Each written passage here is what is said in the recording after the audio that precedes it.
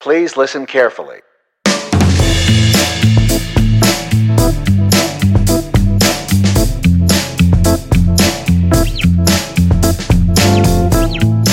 Hi, I'm Paul Frields.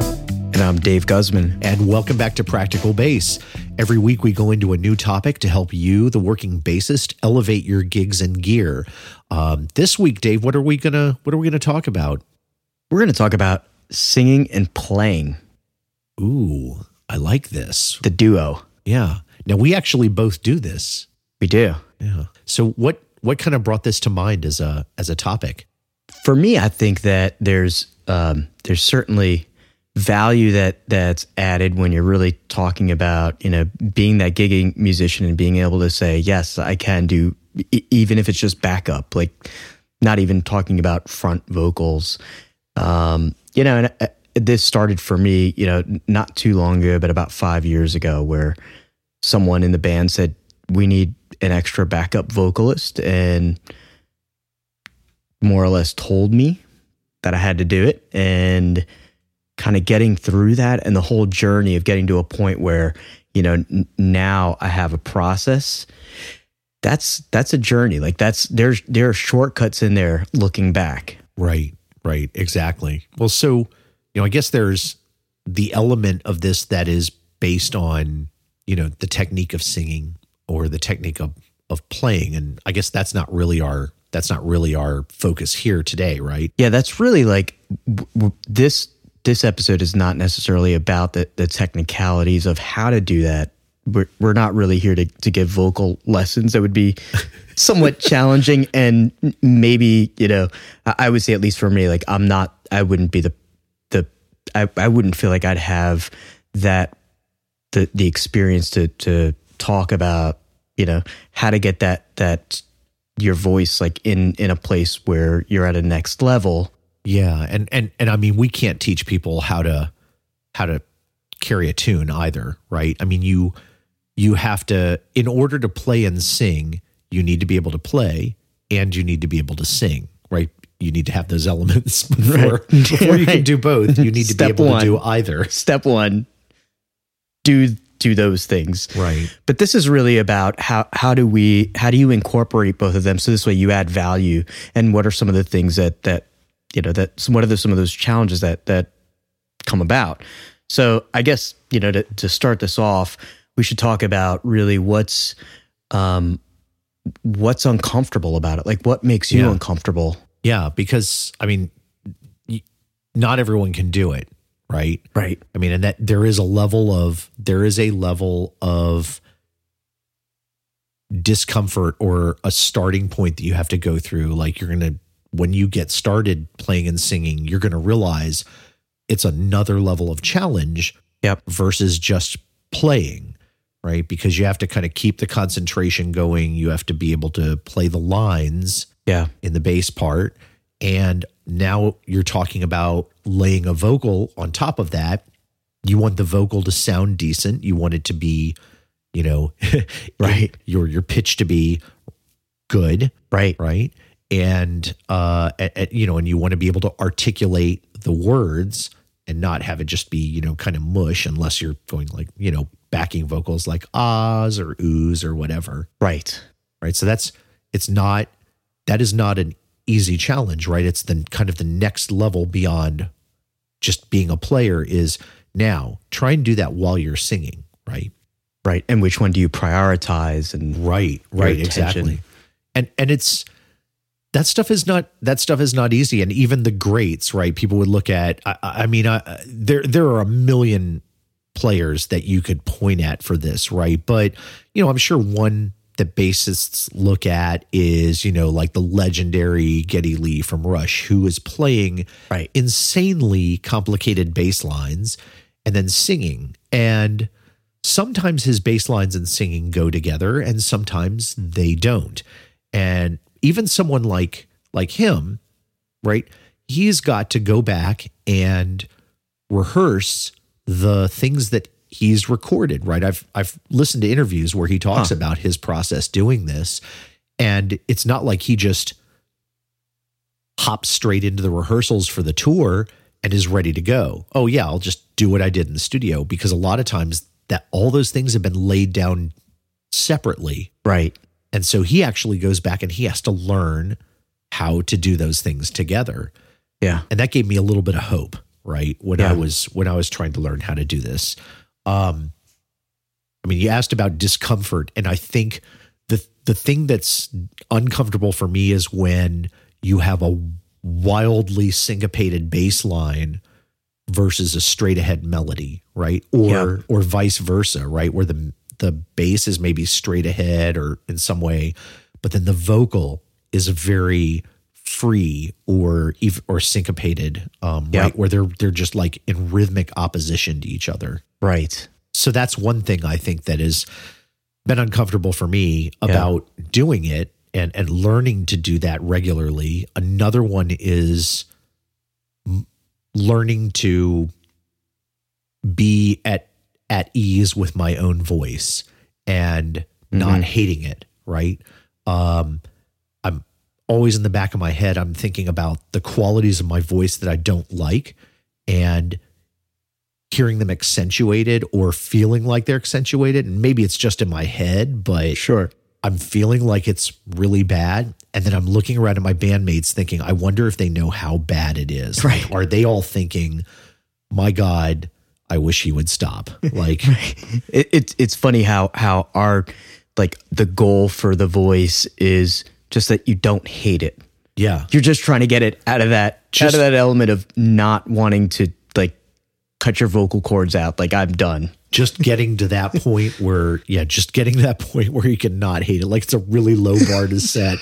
And I struggle sometimes just getting over that. And in doing that, right, you described this in a couple other episodes that we've done, that, when you have an issue like that, it takes you out of the headspace. It takes you out of your game, off your A game, and you can lose your concentration, right? You stop being alert to the things that you need to be, start making mistakes. And now all of a sudden, pow, you're in that, that negative feedback loop of you make a mistake and now you feel like, oh, I'm not doing well. Now I'm thinking about how I'm not doing well. Oh, now I just made another mistake because I wasn't concentrating.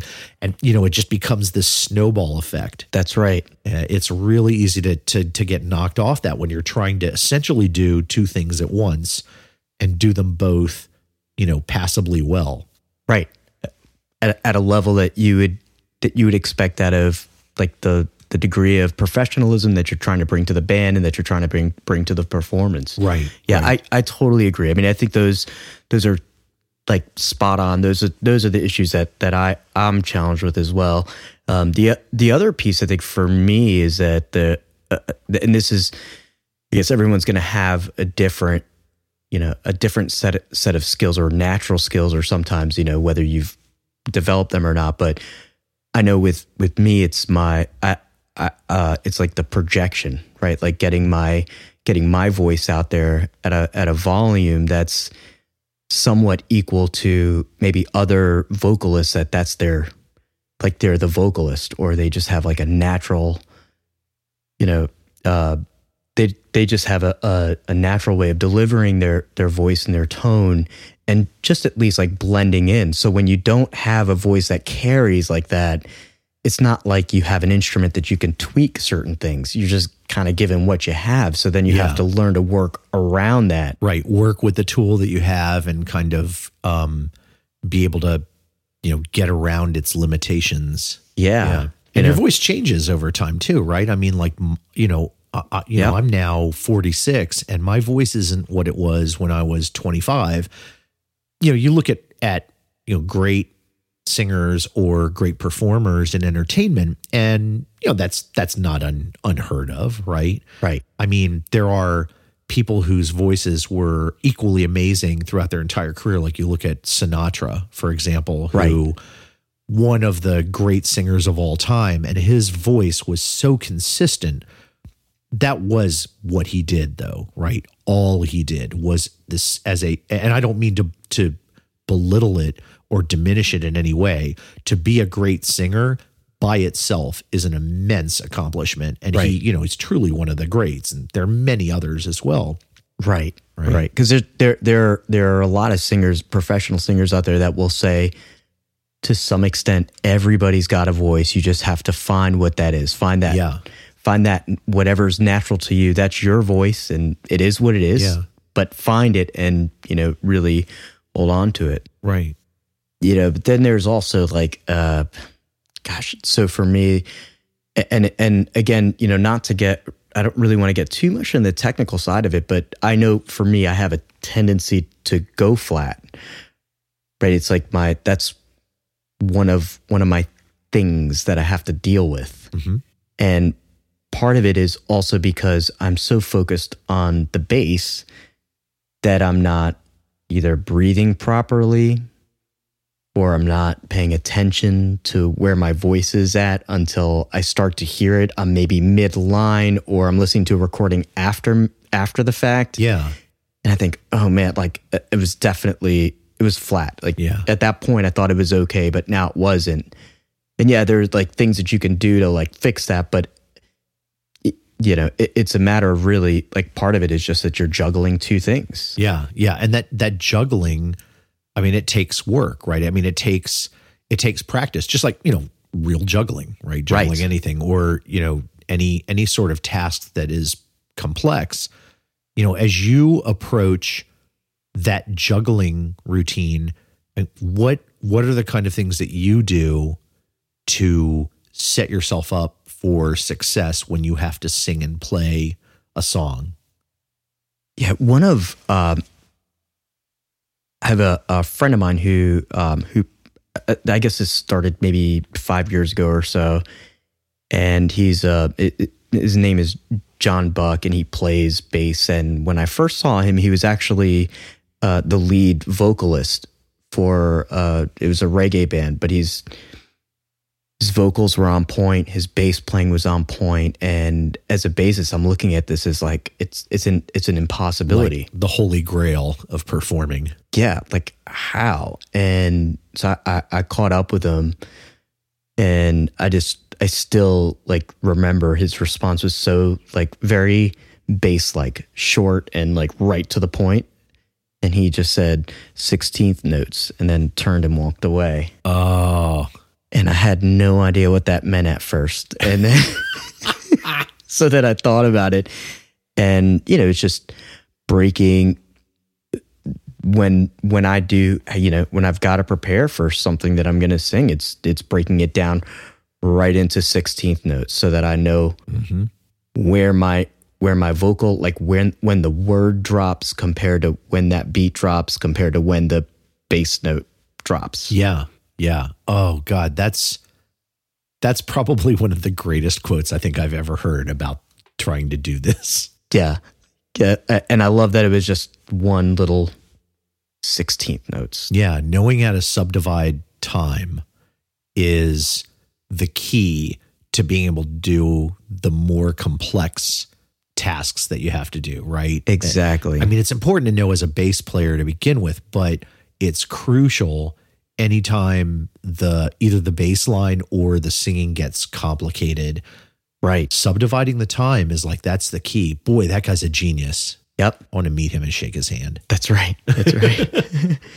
The other, I think there are two other things that I do to prepare. And one of them is that if there's a song, especially if I'm the lead vocalist, is that I just sing it everywhere, like everywhere private.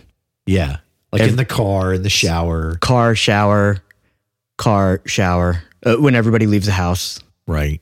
And, just work out all the kinks. And part of that is also learning the words, right? Yeah. Because there's that whole other side of singing that there are words and you don't always want to look at a tablet. Like it takes away from that coolness when you're reading. Yeah. I still use that as a crutch on stage. I use the tablet, and I really have, it's one of the things that I've kind of put on my list of over the next year or two to kind of wean myself away from that and learn the lyrics more carefully, right? Like lines in a play or something like that. I was never an actor or anything like that, or a forensic person or a speaker. So I never really learned that skill of, memorize the lines, Yeah, and it's funny when you have that tablet up, but you're not even looking at it, but you still have it there. Like it's that safety blanket. Yeah. I'm almost to that point, not quite, but I'm getting close to that point. It makes me feel like I'm just being a wuss about it.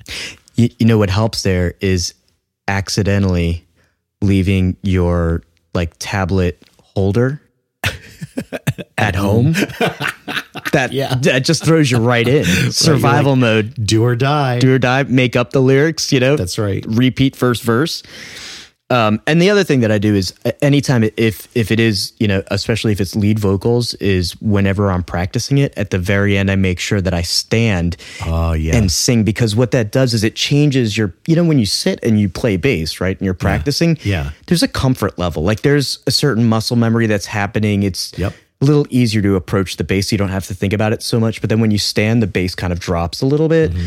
Your posture changes, and now you've opened up the vocal. So I at least spend some time before I'm going to perform it to be in a position as I would perform it. Right. Absolutely. Get as close as I can without the people and the rest of the band, but get right, as close to that point as I can. Because you're accentuating like your muscle memory on the bass, like you're making sure that that's identical as much as possible to your good practice runs. Yes, exactly. Wow, that's really insightful. I never really thought of that part of it, but it that kind of makes sense, because I realize when I've been practicing, like I went through this sort of very technical phase a couple years ago where I started doing a lot of adjustments to the way that I practiced, and how I set my my instruments, my accessories and things like that. One of the things I did was to adjust all the straps on my basses so that when I sit and when I stand up, the bass stays in exactly the same place. Right. And I realized it did have an effect. Like it made everything I was doing on stage a little bit easier, because it was capitalizing on all the practice time. Like the bass was no longer in a different place from the way I practiced it at home. And it really helped. So that's super insightful to have that, like that muscle memory then deliver when you're trying to concentrate on a second task in addition to the playing. Exactly. That's brilliant. That is brilliant. What are some rules that you stick by, or processes that you have? Well, practice a lot, and like sing everywhere I can. Right, like I'll have that stuff playing on my, in my car, or, while I'm at work, even coming in subconsciously while I'm doing other things. But I'll, spend dedicated practice time, just, go through the song and again, making sure that I have transitions right, being critical of my bass playing while I'm singing, and coming back and saying, I know I didn't nail the time on that line. So I go back and really work through it like many times. Like actually being honest with your own. Yeah. But I would also say you can't do this unless you know the part, right? Just like you said, you have to know the lyrics and you have to know the song. You have to have the bass part down. If you don't know the bass part, you can't start, I think, by, I'm going to learn how to sing the song and I'm going to learn how to play bass for the song at the same time. I don't think it's possible to do those things and not have it like vastly multiply the amount of time you have to spend on it. Learn the bass part first. That's what I do. I learn the bass part first, make sure I have that down. I've got it under my skin, and then I start on the vocal, right? Yeah, because if you don't, you'll also have a tendency to simplify the bass line. Yes. Right. Where, it's like you take a beautiful bass line that's behind these vocals, and then you just end up like root noting it, because that's the way to like make that happen when you learn both at the same time. Yeah, absolutely. Absolutely. I think when it comes to sort of taking that stuff apart, I'll do the same thing with the vocal and the bass line together, right? I'll try and, I might turn off the recording or whatever, and then sort of play it along a little slower and Yep. and then use that subdividing technique to think about like, where is my vocal landing as opposed to where the bass note lands. And so if the vocal's syncopated, like make sure I hit the note and then I hit the bass note, and then do it at a slow tempo and work it up. Right. There are all sorts of apps you can get nowadays on phones too to do this stuff. Like you can get music players for your phone or your other devices or whatever, your computer, where it'll play back the track. You know, at a certain point, it gets kind of ugly sounding, but you know, you can slow things down by, 75% or I should say slow things down to 75% of the speed. Yeah. And it still sounds relatively listenable. And if you can work at it at that volume and kind of bring the pace up, just like playing your bass part, you'll have more success that way. Yeah. Yeah. I agree. Yeah. And even with those pieces, like if even dropping it 15% down, even at 85%, it's way more digestible. You see, there's a lot of clarity that pops out, and the sound of the audio still is fully intact. Right. And it's a big, just 15% is really a big difference. Yeah, it can be huge, right? And that's going to set the stage for success. So, don't be afraid to slow that stuff down. I guess that's really the key. So Paul, what advice would you have to those that are really just thinking about venturing into this world of singing and playing at the same time? Yeah. First, keep it simple when you start. Like don't try and start by like learning Yes and Rush tunes or something like that. It's like trying to start playing bass by learning those things. Now, I'm not saying it can't be done. But it's a really high bar to set. And if you're not the kind of person who can really take a lot of disappointment without being disgruntled, it'll really make you feel like you can't do it when, really you should just start a little more simply and, have some, have a simple success and then build on that over time, right? That's really a better way to progress. And it keeps you from, being too hard on yourself, right? Which you don't need to be. Yeah. I would also say, strangely enough, there are other, I named progressive rock bands, right? Just out of habit. Sure. But by the same token, don't try this with Beatles either, right? Because don't be deceived, right? There's a reason that so many musicians revere that band, right? It is not easy to do that stuff either.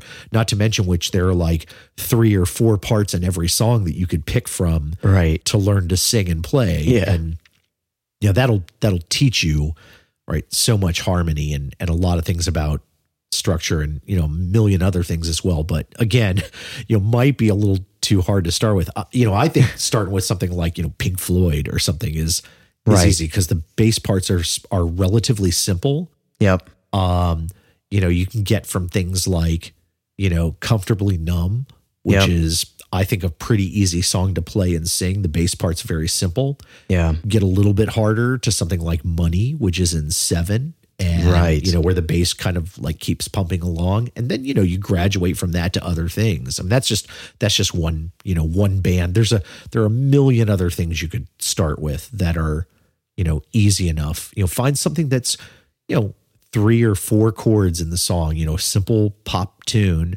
And, where the bass part is like whole notes or, half notes or pumping eighths or something like that. Yeah. Or where the vocals are dropping like on the 1, if the bass is dropping on the 1, like where it's where you can correlate the playing with the vocals, with the vocal line. Right. The bass line is not too different from the vocal line, or at least it's simple enough that it's kind of like more like a metronome and then you just sing over it.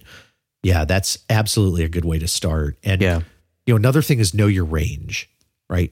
Everybody cannot sing every song, right? I talked about earlier about, the ravages of age on the voices that most of us have. Right. And, you may not be able to sing a song that you love, and, coming to grips with that is tough, but, realize there's a million great songs out there, and some of them are in everybody's range, right? Some of them, Yep. you pick a person and you can find songs that are in their range. So do something that's right for your voice. Yeah. I learned the hard way, like a few years back. I had kind of a protracted illness, like a sinus illness. It's nothing serious. Like, I don't want anybody out there worried that, like, I'm going to drop dead any minute. Dave will be doing the podcast by himself next episode.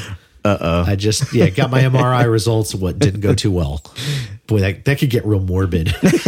Let's not do that. No, it's just like it was a sinus infection that kind of got bad and then, turned into a chest thing. Right. And I had a cough that lingered, and I kind of injured my voice from so much coughing. Right. Cause I wasn't good at like knowing how to either stop coughing or cough in a way that wasn't going through my vocal cords. Yep. And, it's taken me a few years to come back from that to the point where my voice is anywhere near what it used to be. So, don't strain yourself to practice the same way that you wouldn't like play through hand or wrist pain or carpal tunnel or something like that. Right. Don't do it with your voice. You only have one set of vocal cords. There's no such thing as vocal cord transplants. So no, yeah, you can't go online and pick up a new one. Yeah. That's it. Absolutely. It is what it is. Yeah. There's a million tips like that, but we're practical bass and not practical voice. But right. Yeah. So, what about advice that you would give to people who are kind of new to doing this? Yeah, I think some basics are, for me, what really helped was to remember to breathe. Think about the breath. Like, that's the bottom of it. And, there's plenty of places you can go to learn on this side of it, but just know where the breath is, know where your power is coming from, and know where the sound is actually coming from. Like, what part of your body is bringing that. Right. Are you in your diaphragm voice, or are you in your head voice? Right? Exactly. Just as like one of the early bass lessons I got was like, yeah, okay, just play this note again and again, but play it in like different ways. And you can do that with your voice too. There are just different places that you can go to pull those different sounds, and that'll give you confidence, and it'll hopefully relieve some of the stress of what the outcome is, because you have more control.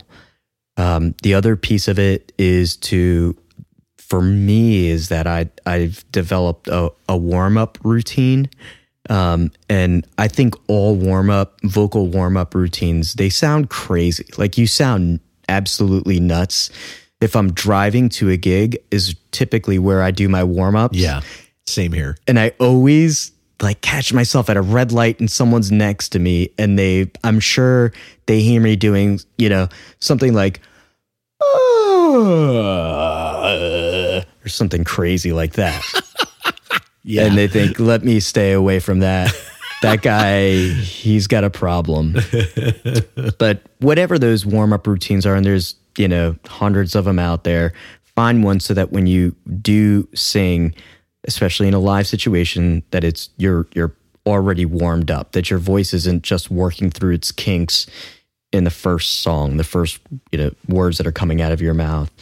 And similar to like where the breath is coming from, think about, the mic positions, all these other things that we think of as a basis when we talk about our amp and our bass. And it's the positioning of our head, of our neck, our body, our posture, all those things kind of go into your ability to deliver sound and, hold a note in a way that's pleasant, right? Exactly. So this way you have more control. And I think the big thing in general is that if you haven't tackled this and you're thinking about tackling it, just remember the value that you bring to the table to any band when you can be that second voice or sometimes the third voice, right, on a harmony. It is a game changer. It really adds a lot to the performance, and for your audience, there's just something there that brings it to a next level. And for you to be able to be a part of that, that's like value that you're adding. You're no longer just the bass player, but you're the bassist that can also do that. Right. I mean, that in itself can absolutely just get you gigs. The fact that you can come in and have good harmonies. Yep. You know, there's a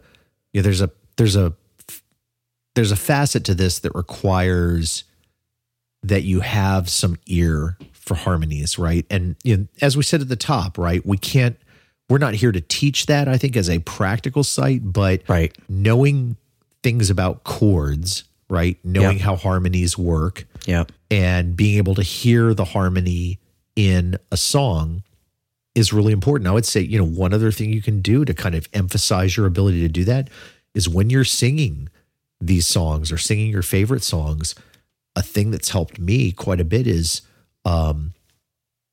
just making up harmonies that don't exist in the recording and singing them and knowing, you know, when they're right and when they're not. And, you know, you kind of have to know when they're right and they're not. There's this kind of aspect of like, you can't, like, it's hard to teach somebody to do that. You either have it or you don't. And if you can't invent harmonies, then just take the next step below that, which is learn the harmonies that are there, right? Listen to things by, I mean, you know, one of my all-time favorite bands is Queen.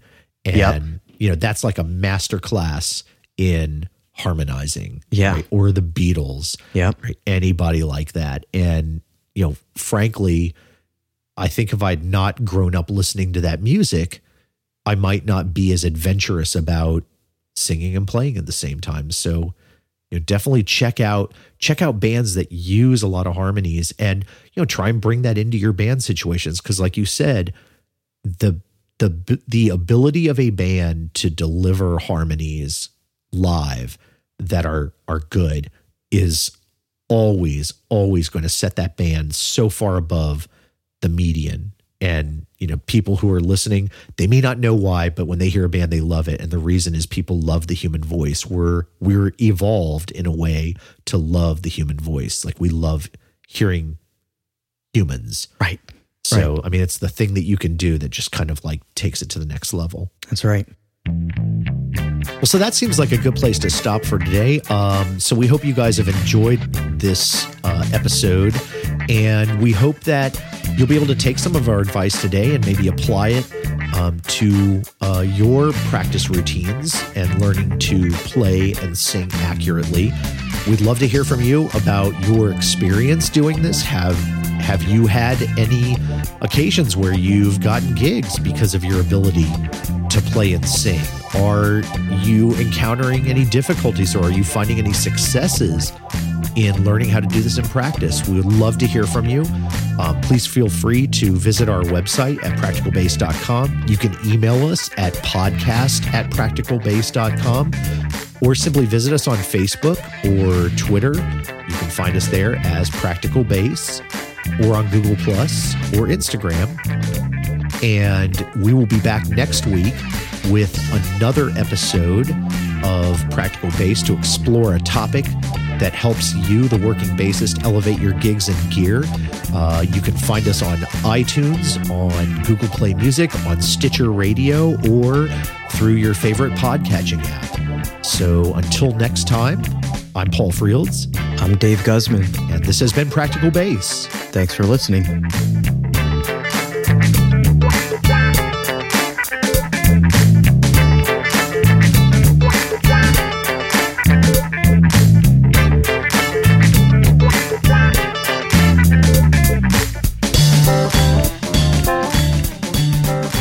So what does your wife think about all this podcasting stuff? Is she like into it, or she's like, I don't understand why you're wasting your time with this loser over at his house? Like, no, she actually, she's like, you're going to be a star. No, never. That never happens. She keeps my ego at bay. She's really good at that. Yeah. I'm a dreamer, you know. Right. She's got to, like, someone's got to balance that out. Somebody has to anchor you. Yeah. Keep that balloon from flying off. Right. I'll be your ballast, sir. She's more like a pin.